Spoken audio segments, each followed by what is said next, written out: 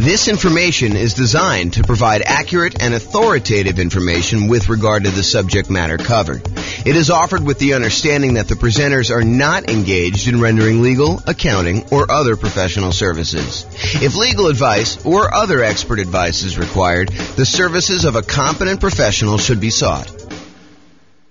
Welcome to the Tacoma Real Estate Investing and Real Estate Financial Planning Podcast.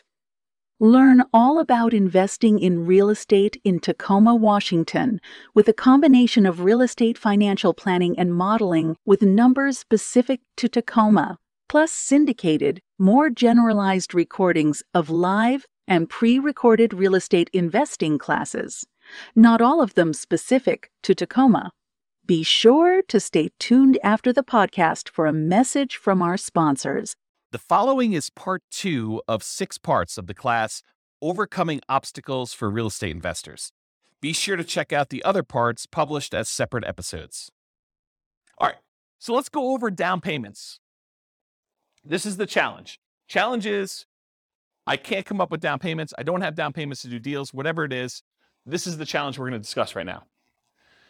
So in my mind, when I think about this problem, it's not just down payments. It's really down payments plus closing costs, plus reserves. Because for you to go and invest without reserves, it's kind of silly. And for you to invest and not have enough for closing costs, you really need more than just down payment. So it's really all the money in order to acquire and hold on to the deal. So if you were thinking, hey, I don't have enough money for reserves, consider this list to be the same list that you would use for reserves. There's 2 primary groups for solving this problem. There's the strategies to reduce the need for a down payment. So I could solve this problem for you one way and say, well, let me tell you all the different ways that you don't even need down payment to do this. So we can go over all those, and we will. And then there's all the strategies to actually produce the down payment that you might need. So let's go over both these. So let's talk about reduce first. Reducing the need for the down payment so that you don't even need the down payment maybe, or you need much less of the down payment.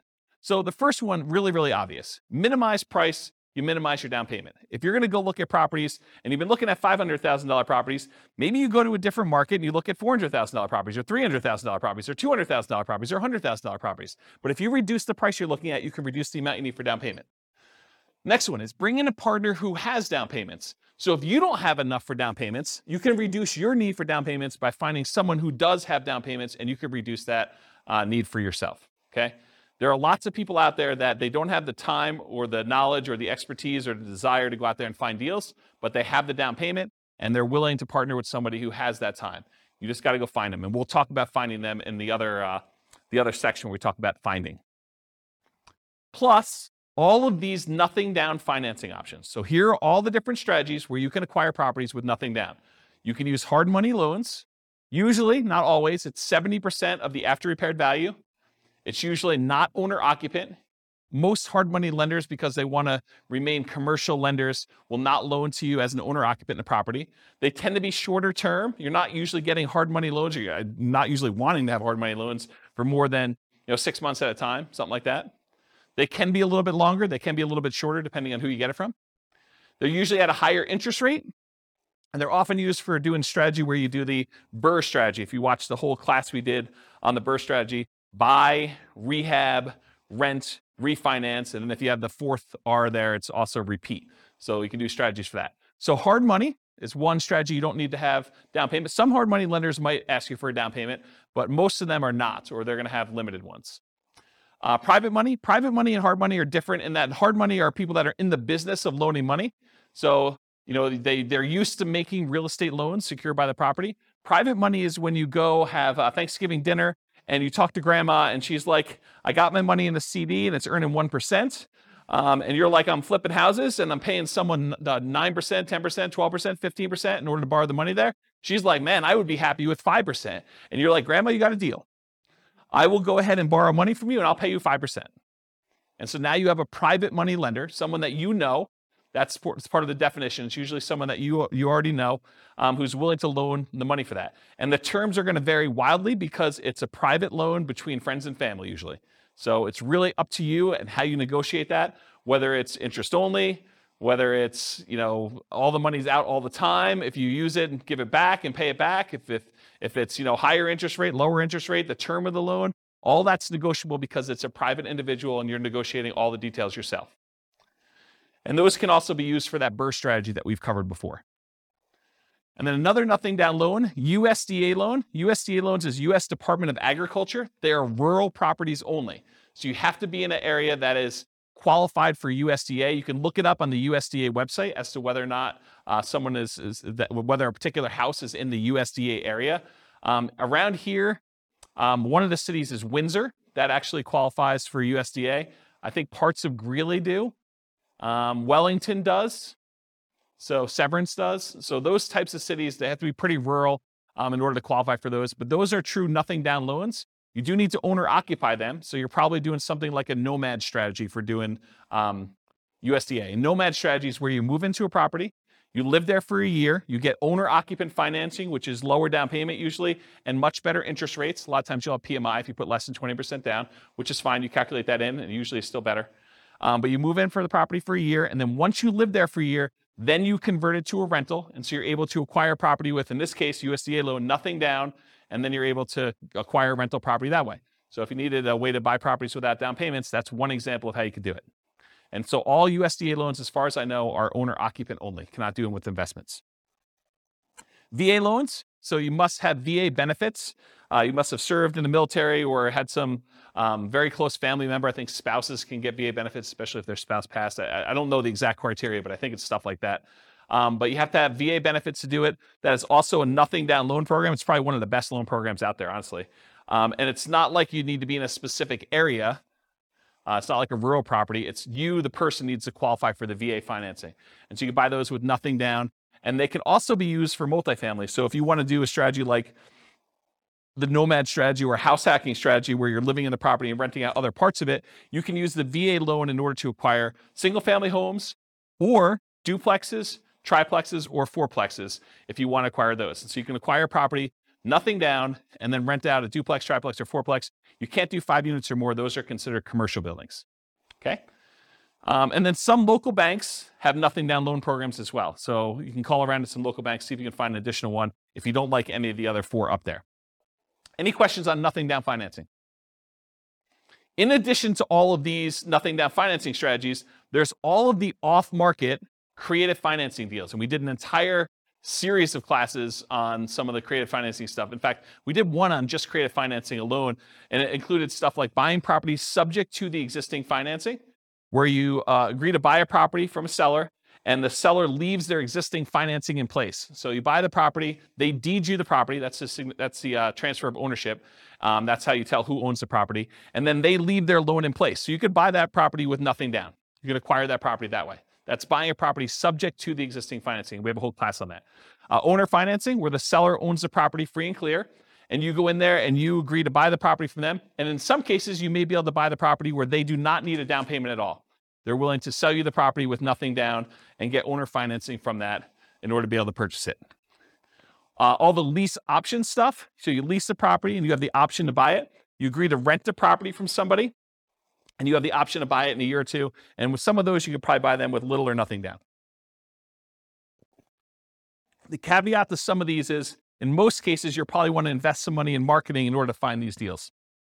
But if you think about it, if you're spending $2,000, $3,000 in marketing in order to find an off-market deal that kind of meets your criteria, you might spend that just to get the loan costs for the loan that you're getting, right? You know, appraisal fees and the costs of origination fees in order to get the loan to begin with, and your closing fees. So it doesn't really, when you kind of compare it to those that you might have with even a traditional purchase, they still can be really reasonable properties to acquire. Any questions on these? Nothing down financing. And we're still in the part where we talk about the reducing the need for down payments. We haven't even gotten to the part where we're talking about how you raise down payments. Any questions? Man, you guys are really quiet. Okay, so producing down payments. So here are down payment sources, and I've listed them in primarily like my least desirable at top to probably my most desirable toward the bottom. And you could argue that some of these could be swapped around depending on your specific situation and stuff. But here's kind of how I look at them. So a source of down payment could be what I call, quote, investment cards. They're credit cards, right? I mean, but, if you were using them to buy properties, you could call them, investment cards where, when I bought a property once, I had I had like $55,000 in a credit line on a credit card. And at the time, you could write a check to yourself in order to do it. So I wrote myself a check for $50-something thousand, and I used that money in order to buy a property. And then I, did some rehab to the property, and then I ultimately did like a burst strategy where I cashed it out and I got a long-term loan on it, and I paid back the credit card. So you could use credit cards to do something like that. During one class, in a moment of weakness, I actually told you the alternative way to use credit cards in order to raise down payment money, which I will not recover here because I definitely do not encourage you to do this, but it is there. It's an Easter egg for you guys. I left it in the recording when I published the class. How many people know what I'm talking about when I said this in class? Do you guys remember seeing this? Okay, you do remember it? Or, okay, don't talk about it. But yes, it was definitely in the class. I talked about the strategy for using your credit card very creatively in order to come up with down payments. Go find another class to do that. So normally, I won't really recommend using investment cards, credit cards to do your down payment. That's why it's the top of the list. It's like my least favorite strategy for doing this. Another way to do down payment sources, security deposits. Again, I don't really recommend this either, but you acquire enough rental properties, you probably have a certain amount of money from security deposits sitting in your bank account that you could, at least in theory, use in order to do down payments in order to acquire properties. Again, not something I'd recommend, but you could do it. A similar thing with maintenance reserves. If you're keeping 6 months or 12 months worth of reserves per property in the account, and you've got just sort of sitting there, some people may be tempted if the right deal came around to say, look, I'm going to temporarily go really lean on my reserves and use part of these in order to go fund the purchase of a down payment on a new property in order to acquire it because the deal's so good and I don't otherwise have the down payment. And then I'm very aggressively going to replace those maintenance reserves with money. And if things really, really got bad, I do have extra source of reserves somewhere else. Maybe it's a credit card or maybe it's a line of credit, or maybe it's a HELOC or something like that. So you could do something like that. So maintenance reserves, another one. Property equity. So if you've got equity in other properties, you got a free and clear property, you got a property that you can do a cash out refinance on. Maybe it's an investment property, you do a cash out refinance. Maybe it's an owner occupant property that you can do a cash out refinance on. But any of those things where you have property equity in other properties that you could do, you could either sell those properties, you could refinance them, or in some really creative cases, you may be able to pledge the equity in a property in order to have a owner financing seller agree to do the property. If you say, look, I'll give you a lien against my other property in lieu of a down payment in order to buy your property, something crazy like that. Depreciation. So depreciation is the tax benefits you get by owning a rental property. It has to be a rental property. And usually it comes in the form of reduced taxes that you need to pay in at the end of the year. Although you could actually go and adjust the, whatever they call that. I should probably know the name of this by now. But when you have a job and you figure out how many exemptions you have, you fill out that form and you hand it to your employer, and that determines how much they take out in taxes so that you don't get hit with a big tax bill at the end of the year. Well, if you have a bunch of rental properties, you could adjust that number. Well, I should say it this way. If you have a bunch of rental properties where you normally get a big tax refund check at the end of the year, you could adjust those numbers so that you get less of a check at the end of the year and you actually get more back in your paycheck each month or each week or each 2 weeks, whatever you get paid at. And so you could actually get the money sort of as more immediate cash flow. But a lot of folks, when they acquire rental properties and they leave their earnings things in place, at the end of the year, they end up getting a much bigger refund check back because they end up doing their taxes and the depreciation gets all benefited to them at the end of the year. So you can almost think about any tax refund check you get, although I specifically talk about depreciation here, you can look at that as a source of down payment money for when you're acquiring property. So depreciation would be a way to do that. Retirement accounts. So if you have a retirement account, maybe you switch that over to be a self-directed retirement account, or maybe you take some type of loan against the retirement account and you do that.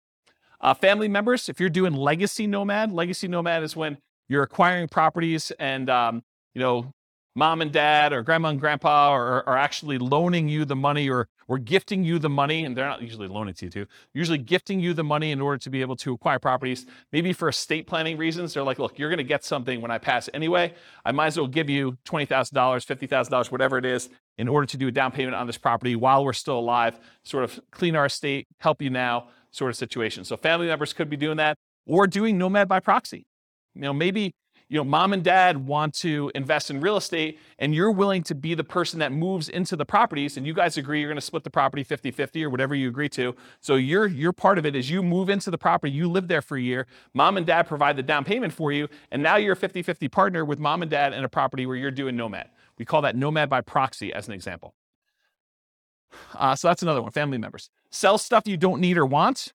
I'm sure you guys got a lot of stuff that you don't need or want. I mean, you could sell it, you could raise some money pretty quickly with that. May take some effort, but that's something you could do. And if you're going to be nomading, that's super helpful to actually get rid of all the clutter so you don't have to move it all. Now we're getting to the normal ones, right? You guys should have thought, you should have saw this one coming. Saving money, okay?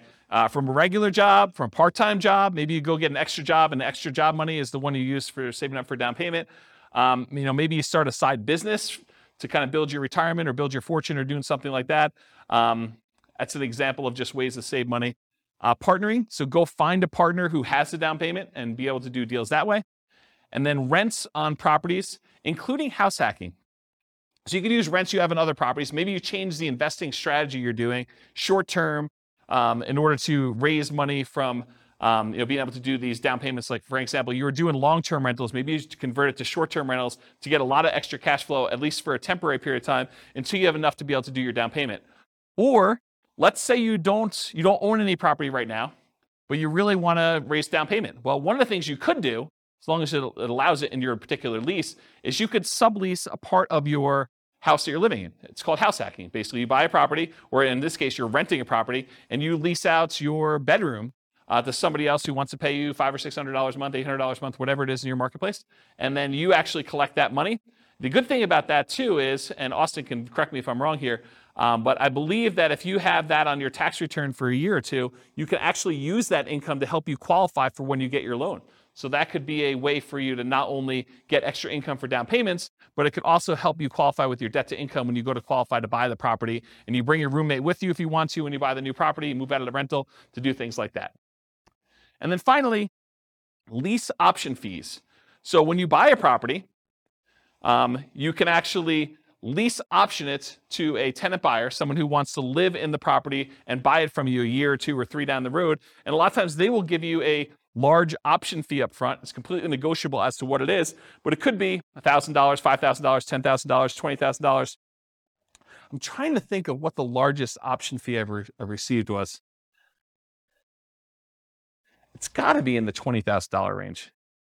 So, depending on what you need, that could help you a little bit when you're doing that. I did a whole series of classes. In fact, I wrote a book on this, but I did a whole series of like modeling investments where you acquire one property in some form or another. Maybe it's a nomad property where you buy it with nothing down, but then you convert the property that you were living in after you lived there for a year to a lease option exit property, and you put a tenant buyer in that property when you're leaving, and they provide you with the down payment you need in order to acquire the next property that you're buying. So you could do the entire nomad strategy where you're using the previous property you owned to provide you with the down payments you need for the next property by doing lease options on the one you're leaving out of. So you can eliminate the need for down payments completely doing that strategy. And I did this, I taught that class like 5 or 6 times. So there's gotta be a recording of somewhere online. And if not, I'll probably do another one for the new podcast. And in addition to that, I wrote a book on it. I think the book was called How to Acquire a Multi-Million-Dollar Real Estate Portfolio Starting with Just $3,000. And I think my thinking on it was the $3,000 was like a closing costs and stuff to acquire the first property. And then you use the tenant buyers to pay the option fee in order to move on to the next property each time. And I show you acquiring a whole bunch of properties that way until you get to the point where you're acquiring more than one property a year, because when the tenant buyer cashes you out and you get some profit from that property, you use that to buy 20% down properties or 25% down properties in the future. So there's a whole bunch of strategies around that. So that's all I got for producing down payments. Any questions on the challenge of I don't have a down payments, I need down payments, all that stuff? Did I cover it pretty thoroughly in a really short period of time? Because I usually do this in 2 hours and 30 minutes where I really go into detail. Did I get everything? Yeah, Bill. Yep. Yep. Yep. Yeah.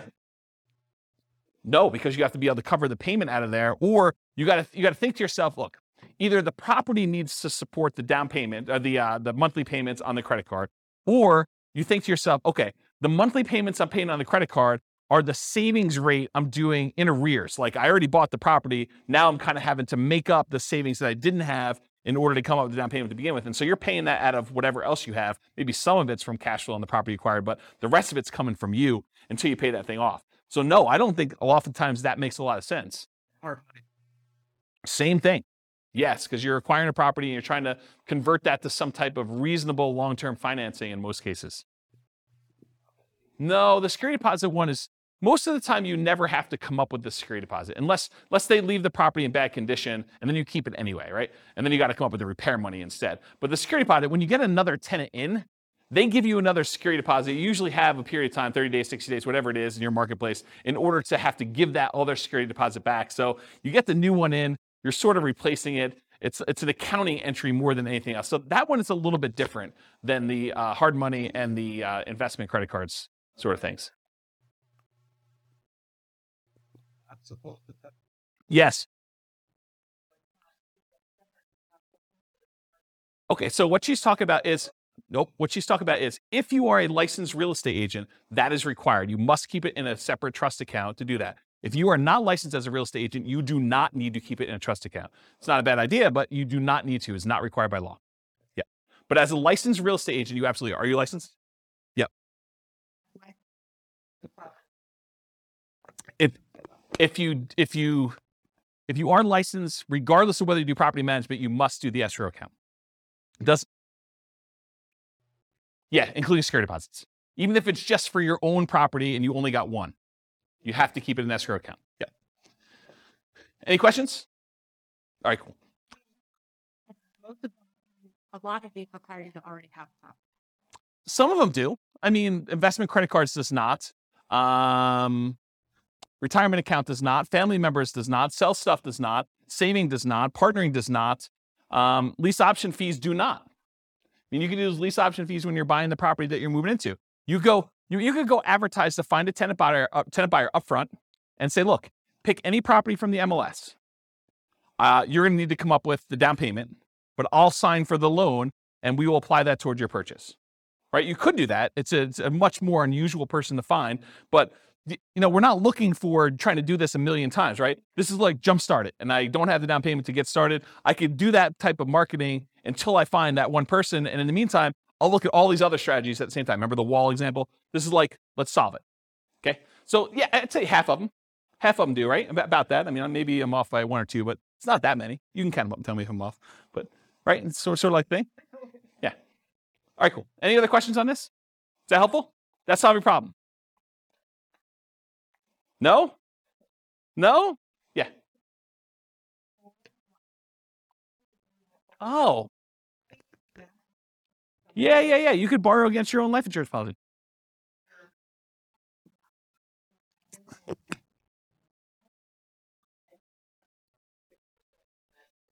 Yeah, that's a good one. I forgot about that. If I remember to listen. Yeah. I should have known that too. I've got a client who does that. Yeah, I probably should have listed that on my list. If I ever listen to my own recording or for some reason somebody was willing to email me to remind me to do that, that'd be great. And I will definitely add that to my list because that's one that should be on there. Yeah, that's awesome. Thanks.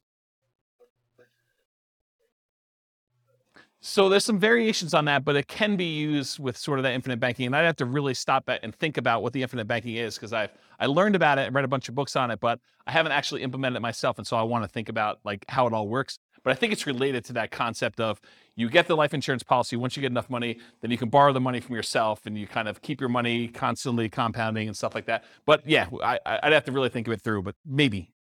The definite maybe on that one. Yeah. Cool. Any other questions? This concludes part 2 of 6 of Overcoming Obstacles for Real Estate Investors. Listen to the next episode, part 3 of 6, on overcoming negative cash flow. With home prices up, mortgage interest rates up, and rents up, but not quite enough to counteract the higher prices and interest rates. Cash flow on rental properties in Tacoma is harder than ever. Book a call with the Real Estate Financial Planner to apply our proprietary 88 strategies to improve cash flow on your rentals. See the show notes for a link to schedule your call and improve your cash flow today. If you're a real estate agent, lender, or professional in Tacoma that wants to help our real estate investor listeners, consider reaching out to learn about collaboration opportunities with this podcast. We'd love to add more value to our listeners by having you assist our investors buy, sell, and finance their real estate investments See the show notes to schedule a call to discuss collaboration opportunities.